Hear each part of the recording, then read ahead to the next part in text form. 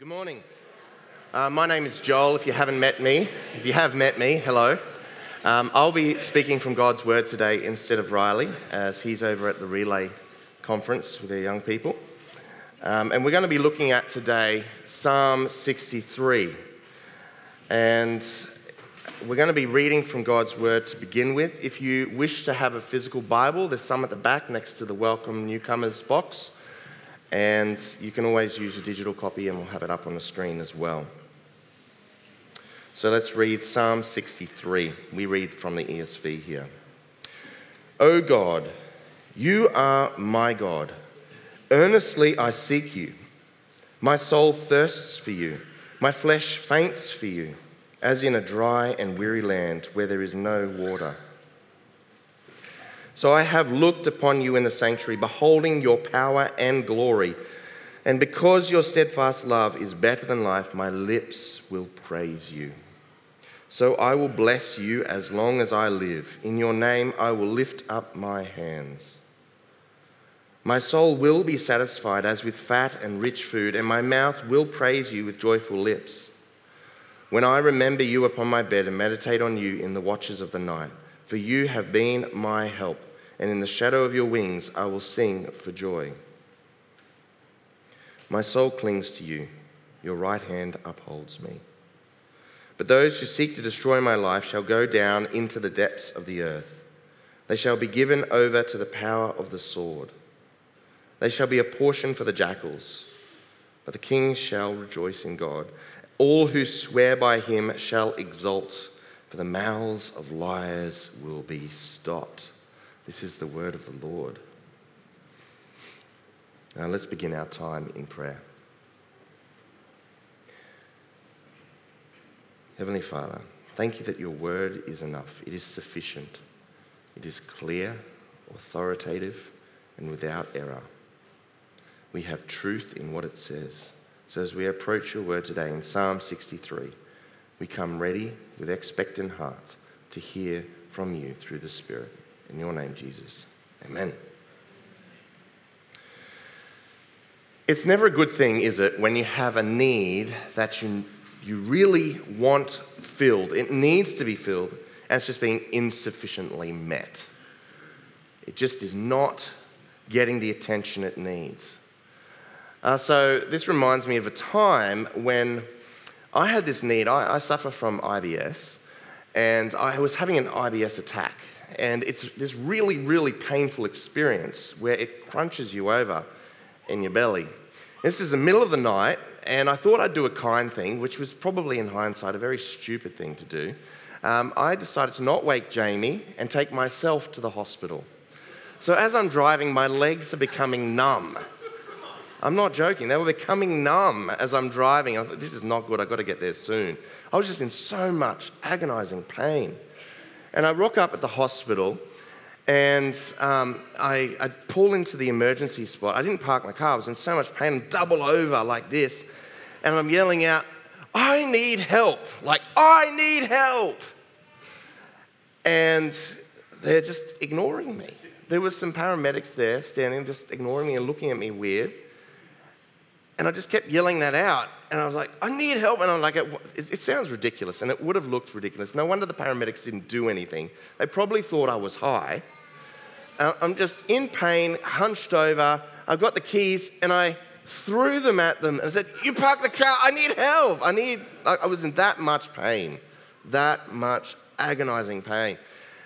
But the paramedics, they simply say, you need to get back in your car. You need to park your car. You need to get back in your car and park your car. Like on a broken record, in that kind of calm tone, because they think I'm high. I'm sure that's what they thought.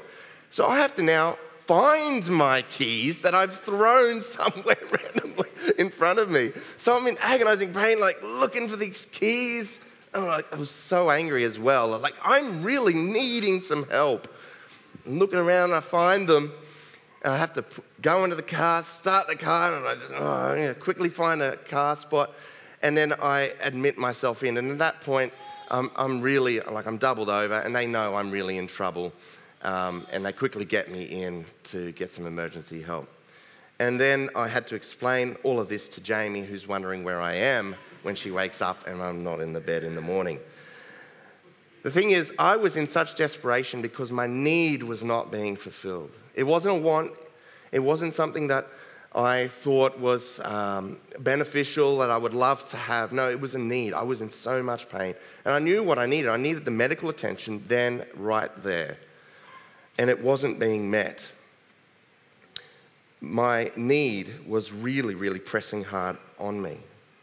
And we're going to see today in Psalm 63 that David is in a desperate state of need as well. He's desperately searching for that soul help, that soul medical remedying help. And we're going to see that our satisfaction, our need and security is found in the Lord. Because the thing is, we can try often to have our needs met in things that will not actually ultimately fill our needs. Rather than going to the source of our help, the Lord, in our time of need and our provision, instead, we turn to insufficient means of having our needs met. Or we turn to throwing the keys out and then having to find our way back to where our need can actually be resolved. It might be simple things such as we need to go to sleep, but instead we're trolling social media, the doom scroll, and we somehow think that's going to fill our need of sleep. Or, instead of having a nutritiously dense meal, we go for the quick calories. The chips, diving in again, there goes that New Year's resolution. Or, binge watching instead of enriching our minds by reading the scripture. Or popping pills instead of taking the necessary steps to get exercise. Or, on a more serious note, instead of coming to God in our time of need, trying to fill it with substitutes that are unable to feed our need, our soul need. We need to see that our satisfaction is found in the Lord. And this is what we're going to see as we read Psalm 63 today. We read in verses 1 this: O God, you are my God.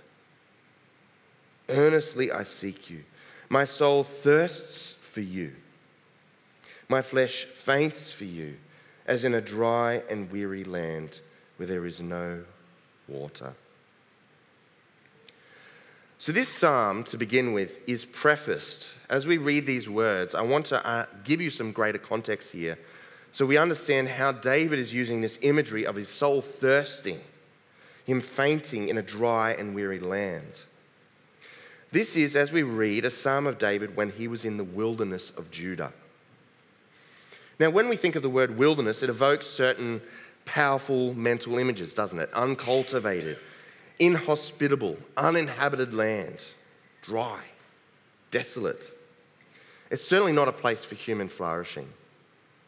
And this is where David's psalm, Psalm 63 and verse 1, is couched. In this harsh setting, we find David in this wilderness. This wasn't a tree change. Somehow he just wanted to change location for a better view. This wasn't some sort of wilderness survival experience. It's because his life is in danger. He is being sought after. His life is in danger. In desperation, he is in a desolate place for his survival. And we can see also that this is married with, we'll see later on at the end of the verse, that he is king. He says, but the king shall rejoice in God. He is king. Kings do not live in wildernesses. They live in palaces of security and strength from which to rule their people.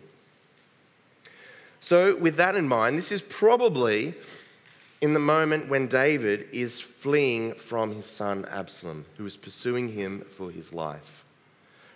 Yes, David did have a wilderness experience with Saul, but he wasn't king at that stage. This is David fleeing from his son, thrown into the wilderness. And it's in this context where David's soul need is brought to the Lord. It's here that David petitions the Lord in desperate need. He says, "Oh God, you are my God. Earnestly I seek you. It's here where he maintains his deep trust in the Lord. It's here that he vows to praise. It's here that he laments his circumstances and his need. He's not feeling God and he needs God. He's desperate for God. And David's words lead us to place our attention in the Lord, the only one who can provide our soul need. So that's the context of the psalm. And we're going to explore that through three lenses. And we're going to look at this psalm broken up in three sections. And the first section I want us to draw our attention to is verses 1 through to 5. Verses 1 through to 5. And we're going to be doing this under the heading, In Your Present Need. Anchor your satisfaction in God. In your present need, anchor your satisfaction in God. Let's have a read of it again. My soul, verse 5 says, my soul will be satisfied. But starting at verse 1. O God, you are my God. Earnestly I seek you. My soul thirsts for you. My flesh faints for you, as in a dry and weary land where there is no water. So I have looked upon you in the sanctuary, beholding your power and glory, because your steadfast love is better than life. My lips will praise you. So I will bless you as long as I live. In your name I will lift up my hands. My soul will be satisfied as with fat and rich food, and my mouth will praise you with joyful lips. So as we see, this whole psalm begins with, and often the beginning orients us, begins with David using the surrounding environment, the context of his wilderness experience, to drive deep images of his desperate inner state. He is desperate. His soul thirsts. It's parched. His flesh is fainting. It's weak in this dry and weary land. It's instinctual. It's an instinctual understanding that our survival is desperately dependent upon water. Desperately. And I think this is why David uses this image. His soul cannot survive without God. Like we cannot survive without water, we cannot survive without the spiritual water of God. Because a person can only survive a few days without water. Dehydration happens very quickly, causing extreme thirst, fatigue, and ultimately organ failure and death. As the body tries to survive, it draws any water it can from the organs, and it eventually kills you. Medical news today says, how long can you survive without water? They say 3 days. That's, of course, dependent upon context. In contrast, you can survive without food upwards of 60 days. I did a fast for 21 days in the misguided belief that it may assist with getting rid of or assisting my asthma, 21 days. And I was able to do that. All you think about is food. But I was able to do that. I just drank water. It was water that's helped me survive through that time. I lost 13 kilos. Yeah, that did a lot of good. So the point is, water is really desperate here. Water is really, really important. And that's why David uses this imagery for his desperate spiritual state. Just like a dry and weary land, where there is no water, there is no life. In this context of hopelessness, he is seeking life-giving water from his God. Only God can satisfy his soul's thirst. Only God can restore his strength. Which is a reminder to us that only our thirsty souls can find hydration in God.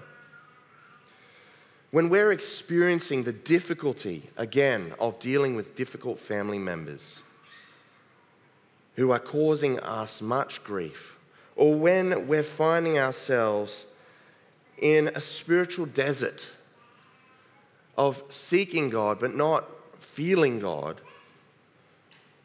we are given two options. We can either go to true water source that can feed our soul, or we can go to broken cisterns, which hold no water, trying to quench our thirst with sand. Because the desert wasteland of unrealistic expectations and empty promises cannot fill us. Only the water of God, only God can fill us. Because you can't hydrate yourself on oil.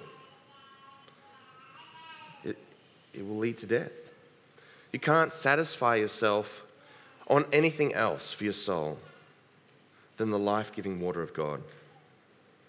That's why Jesus says in the book of John, he says, everyone who drinks the worldly water will be thirsty again. But drinking the water of God, you will never be thirsty again. Paraphrasing there, but you will never be thirsty again. And this is why the psalmist directs his focus, his desperate need, not on military support or requests for divine intervention to crush his enemies. He directs it straight at focusing in on the Lord. And when we look at verse 2, he says, I have looked upon you in your sanctuary, beholding your power and your glory. As he knows that his only soul satisfaction can come from God himself, even though his current circumstances is bleak, even though he is desperate, he brings to mind what God's power has already shown and done for him in his life. What God's power and glory has for his soul right now in his moment. He recalls the sanctuary. Because he's seen, even though right now he's struggling, he doesn't feel his soul being satisfied with living water, and he's calling out to God for that to be filled. He's seen it in the past. He's seen God's provision in the past. He draws his mind back to seeing the sanctuary. For the Israelites, to behold the sanctuary was the tabernacle. To see God's presence, God's dwelling, the sanctuary among them, was to remind them of their identity, their values and beliefs connected to God. That's why the sanctuary, as the children of Israel were moving through the wilderness, was placed in the middle of the people. It was to direct their attention to God, their life source. To gaze upon the sanctuary was to be reminded of the God who delivered the Israelites out of slavery. It was to be reminded of the God who brought them into the promised land. It was to remind them of the God who gave them the law, the constitution to live as a people holy and righteous for him. No image was to be made of God. Nothing can represent God.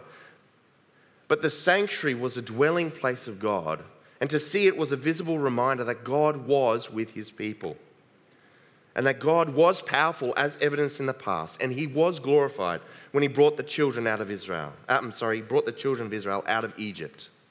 When he brought them over the Red Sea. When he brought them into the promised land. So it's David, when he is reminding himself, when he says, I have looked upon you in the sanctuary, beholding your power and glory, he is drawing that image to mind. He's reminding himself that God has not abandoned him. God is with him. It's like the apple bite in the apple. Now, you know immediately when I said that I'm talking about the company Apple or the Golden Arches, McDonald's. They communicate something, don't they? It's their association. Likewise, the sanctuary, this image of the sanctuary, communicates that whole package of identity, beliefs, and values for the children of Israel and for David right now in his time of need. David chooses to remind himself of the power of God, the glory of God that has been witnessed in his past. He chooses to do that. He doesn't make much attention of his current desperate soul, and he doesn't lament upon that in the weakness and the desperation in this moment. Instead, he draws his mind back in order to have strength for the present and to seek forward strength. When God has manifested his power and glory in his life in the past, he knows it will be there in the future. He uses the past to drive him forward in strength to the future. And David reminds us in our times of need, when we're needing or we're feeling the soul search, not to go in our time of need to things that cannot provide, cannot fill our soul, but instead to draw our minds back to the glory and power of God manifest in our lives in the past. And one way he's done this is he has given us a modern sanctuary. That is the temple of the living God now in the new covenant, the church. When we as brothers and sisters encourage each other in the Lord, we are reminding each other of the goodness, the power and glory of God in the past. When we share those testimonies of how God has worked in our past, is working currently in our lives, this is evidence of God's manifest power and that he can satisfy your soul search because he's doing it in those around you, in the temple of the living God. Each brick, each individual here is a visible reminder that God will fulfill your soul need. We're not to limit ourselves to the gaze of the horizon of our circumstances, but we're to recall the brilliance of God's presence in the past and in his people right now to drive us forward to have our soul need met. So when your hopes and expectations for life and vitality aren't being realized, when you're feeling as though you are dry and parched, fainting, when your darkness and your grief seems to be unrelenting and burdensome, when your circumstances you know will not change in the immediate future and may not change in the future, cast your mind to the power and glory of God, manifest in the past and in his people, the living sanctuary. And although your circumstances may remain the same, you have oriented perception that allows you to say, like David, even though David's reality hasn't changed here, he says, "My lips will praise you. My lips will praise you. I will bless you as long as I live. In your name I will lift up my hands." Even though nothing has changed for him, that soul thirst remains. He's able to do that concurrently because he understands the reality of who he is in God and who God is and how he will deliver him. He will fulfill his soul's need. David has brought to mind the transcendent characteristics of God. That's why he says, your steadfast love, your power and your glory. Now, when I read this, I thought, how is it that David can say, in this moment, your love is steadfast? That means never ending, like consistent, secure. When he's right now saying, I seek you, my soul thirsts for you. He's not feeling that steadfast love. How is it that he can say that and legitimately believe it, that his love is steadfast, better than life? How can he be saying that? Well, David is able to say such words because he knows that God's steadfast love is better than life. Although he's not currently experiencing the delight in the Lord like he would like, he's not forgotten that God is steadfast in his love. It's not a subjective reality. It's not defined by David's personal experience. The remaining love of God is consistent because of who God is, his character.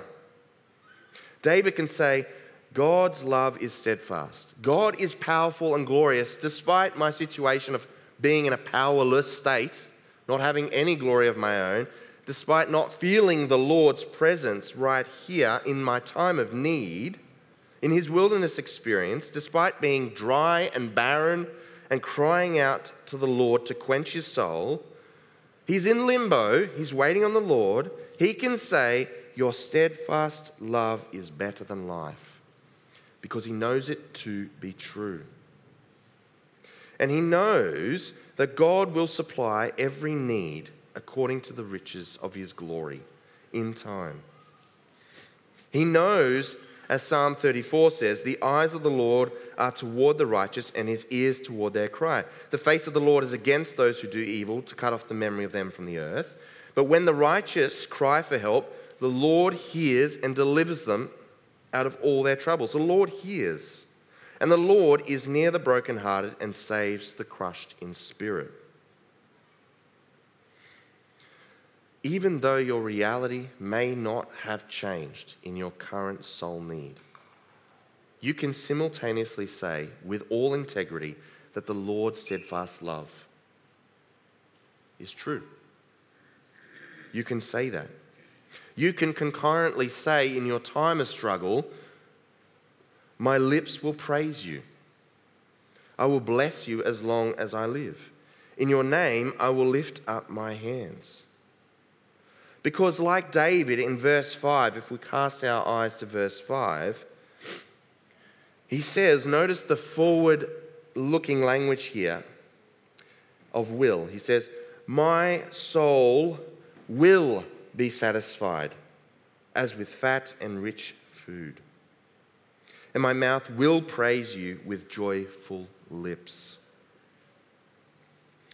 Although the night can seem long, and it can seem long, our soul search for satisfaction in our need will be satisfied in the Lord. Although the winter may seem as though it's dragging on and the snow is heavy upon you, spring will come.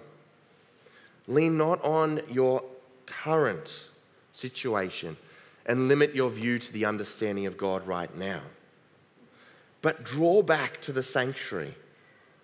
Draw back to the power and glory, and that his steadfast love is better than life. It is. And if you can say that, you know you are his, because only someone who believes in God can say that truth in the midst of their suffering, that the steadfast love of the Lord is better than life.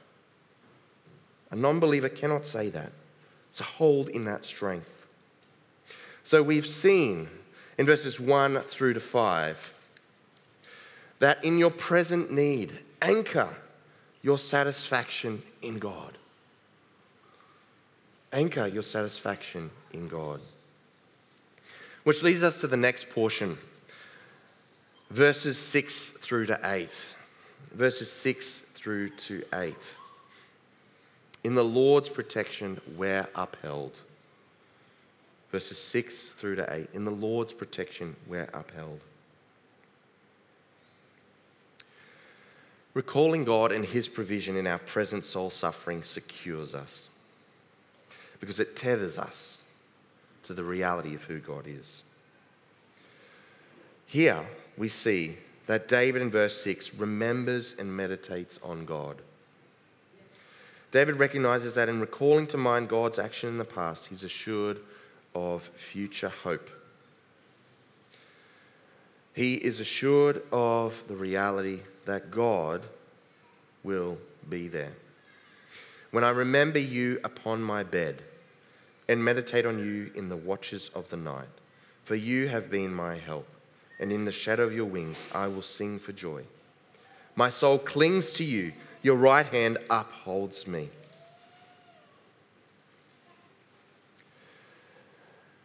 Similarly here, David is remembering. Now, the temptation for all of us is that we forget. We forget. We don't remember.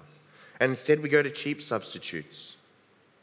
And instead of meditating upon the goodness of God at night, Instead of drawing to mind that God will be our help, we go to escapism, YouTube, procrastination, binge watching. We do the self-diagnosed remedies rather than coming back to God, rather than knowing that it's Him who will be our help. Because like David, you can recall in verse 7 that the Lord has been your help in times past. For you have been my help. I think that's why testimonies are so valuable as a church community, because we're reminded of God's delight to call people out of darkness to Himself.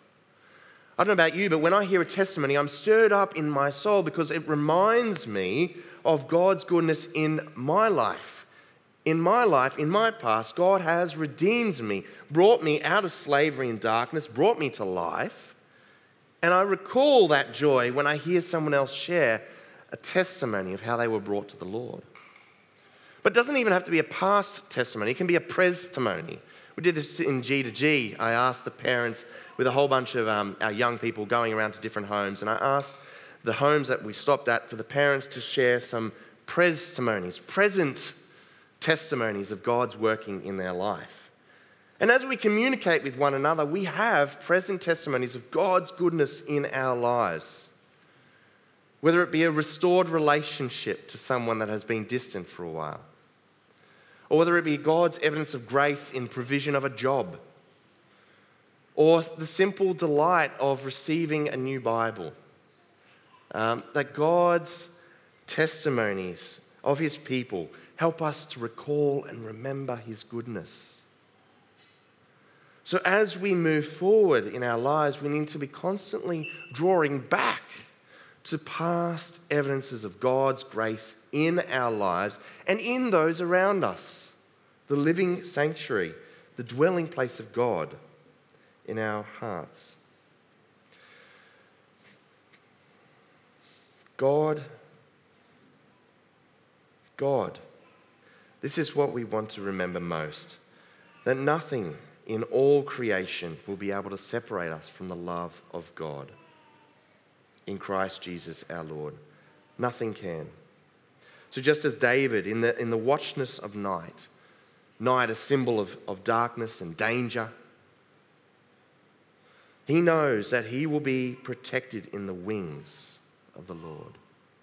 He is protected. His soul clings, in verse 8, to the Lord. And he knows God's right hand will uplift him. And as Christians, we have this reassurance to know that nothing else in all creation, nothing else. This is before Paul has prattled off a whole list of saying various things that we could think might separate us. Death, life, etc. Angels, demons. He says, no, nothing. Nothing will be able to separate us from the love of God in Christ Jesus. There is nothing. Recall that. Bring that to mind. Which leads us now to our final section, looking at the psalm. Verses 9 through to 11. Verses 9 through to 11. Deliverance is found in the Lord. Deliverance is found in the Lord. But those who seek to destroy my life shall go down into the depths of the earth. They shall be given over to the power of the sword. They shall be a portion for jackals, but the king shall rejoice in God. All who swear by him shall exult, for the mouths of liars will be stopped. From verses 2 to 8, we've seen that David has spoken of the heaven reality, which is shaping his current difficult reality in the wilderness experience. He's meditated upon God. He's placed his foundation in security. He knows his need will be met in God. He's asserted that his protection is found in the Lord and he will be upheld. And now David, we see again, is holding these two tensions in reality. One, the reality of God, and two, his present difficulty and his sense of desperation of his need for God in his situation. He's holding both in tension. He's not compromising one or the other. As Christians, we don't have to fool ourselves. We don't have to be deluded. We can simultaneously grieve and be joyful. We can simultaneously be angry and yet not sin. We can simultaneously feel the searing pain and yet extend forgiveness to others. We hold two realities in our hands, but they're all ultimately one reality, God's reality.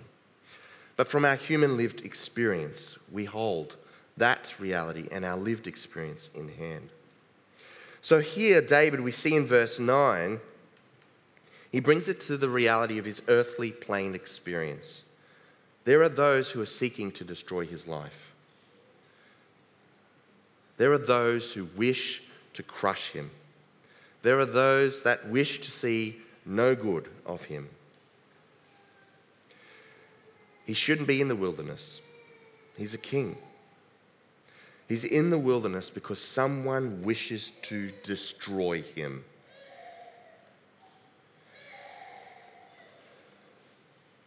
At this point, he could fall into despair and feel overcome. He could say, no, my life will be destroyed. But he is holding on to the truth. He's holding on to those two realities. Just like we can hold on to the reality that even though we may be pressed and crushed in our present circumstances, that neither death will be able to separate us from the love of God in Christ Jesus our Lord. David has confidence to know that although appearances suggest that his life is at risk, not suggest, it is at risk. It is at risk. He's in a desperate need. He is in pain and agony, bent over and doubled. He knows that he places his confidence in the transcendent reality, knowing that his deliverance will be in God. That's why he says, but those who seek to destroy my life, they shall be given to the depths of the earth. They shall be given over to the power of the sword. He doesn't explain how this will happen, but what he is expressing is that the Lord is on his side. Deliverance is found in the Lord. The Lord is on his side. Although his life is endangered, although he is in a position of vulnerability, it's his enemies who will be destroyed. It's David's enemies whose position of power will have their fortunes reversed. We're not told how, but David's confidence that this will come. Which leads to the question then, well, what if, say, for example, you're a persecuted Christian and your life is about to be taken from you by enemies of Christ in North Korea, say, for example, and you're standing true. How does this ring true? How can they say that those who seek to destroy their life will have their fortunes reversed and that the Lord will protect them? How? How can they say that? Because there's two realities. The end of this life is not the end of life. It's the stepping into the reality of heaven and earth being joined together at the coming of Christ, but in the meantime being with Christ in death, knowing that nothing can separate them from the love of Christ Jesus. So too, no matter what trial or adversary you're experiencing at the moment can separate you from the love of God found through Christ. That's why you can say these bold words. Though my trial is not getting any easier, though I seem to be going down to the depths of the earth, and I seem to be afflicted on all sides, I will rejoice in the King, because my adversaries' mouths will be stopped. My suffering will come to an end at some point. My suffering, my struggle, my soul need will be satisfied in the Lord, because God is my portion. That's why we read in 1 John 5, verse 4, for everyone who has been born of God overcomes this world. And this is the victory that has overcome that world, our faith. And he also goes to say in 1 John 5:18, he who was born of God protects him, and the evil one does not touch him. You are untouchable when you're in Christ. So despite the very real reality surrounding the King, despite the very real reality that might be surrounding you of grief and darkness, hold in tension the reality that God will meet your need, because there's a transcendent reality. So you shall rejoice in God too. And others, notice he calls others, verse 11. The king shall rejoice in God, and all who swear by him shall exult. He's encouraging others to rally around, to come and praise together. And the reason we praise together and we praise and lift one another up, the goodness of God, the reason we praise as individuals is because we have that which cannot be destroyed. We have an inheritance guaranteed by the Spirit. How? Because of the precious blood of Jesus Christ on that cross. When he went through, and even though he knew that his soul would be thirsty for the Lord, even though he knew his blood would be poured out on the earth that he made, even though he knew that he would no longer be able to look upon his Father's shining face in the darkness of being separated from his Father because he bore our sin, he knew it was worth the cost, so that he could call to himself a people who can say simultaneously in their time of need, God, I am struggling, I need your help, and yet I will praise you. You will deliver me. And in the shadow of your wings, I will sing for joy, and my soul clings to you. Jesus on that cross, in his dereliction of my God, why have you forsaken me?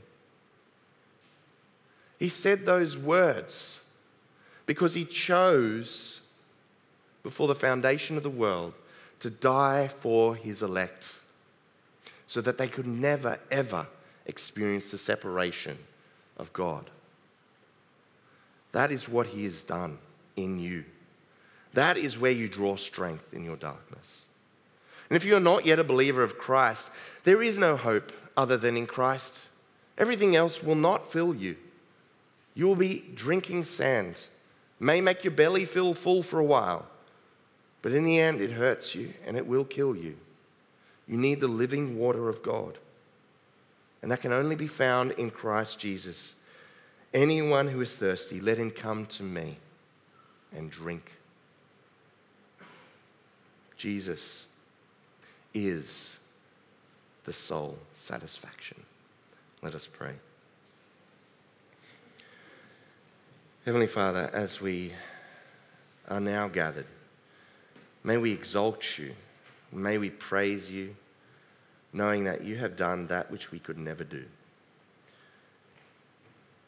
You have given us water in our wilderness of sin, which we deliberately ran into. We cannot find water on our own. As much as we try, we will die there, dead and thirsty. But you have given an oasis in Jesus Christ. You have given us life, and our souls will be filled. We thank you, God, for that. Our souls are filled because of you, Jesus, and that is why we praise. We can praise you because you have proven true. We can praise you because you have poured out your living life so that we can have our life filled in the resurrected Christ through the Holy Spirit for the glory of the Father. Thank you, Jesus. Amen.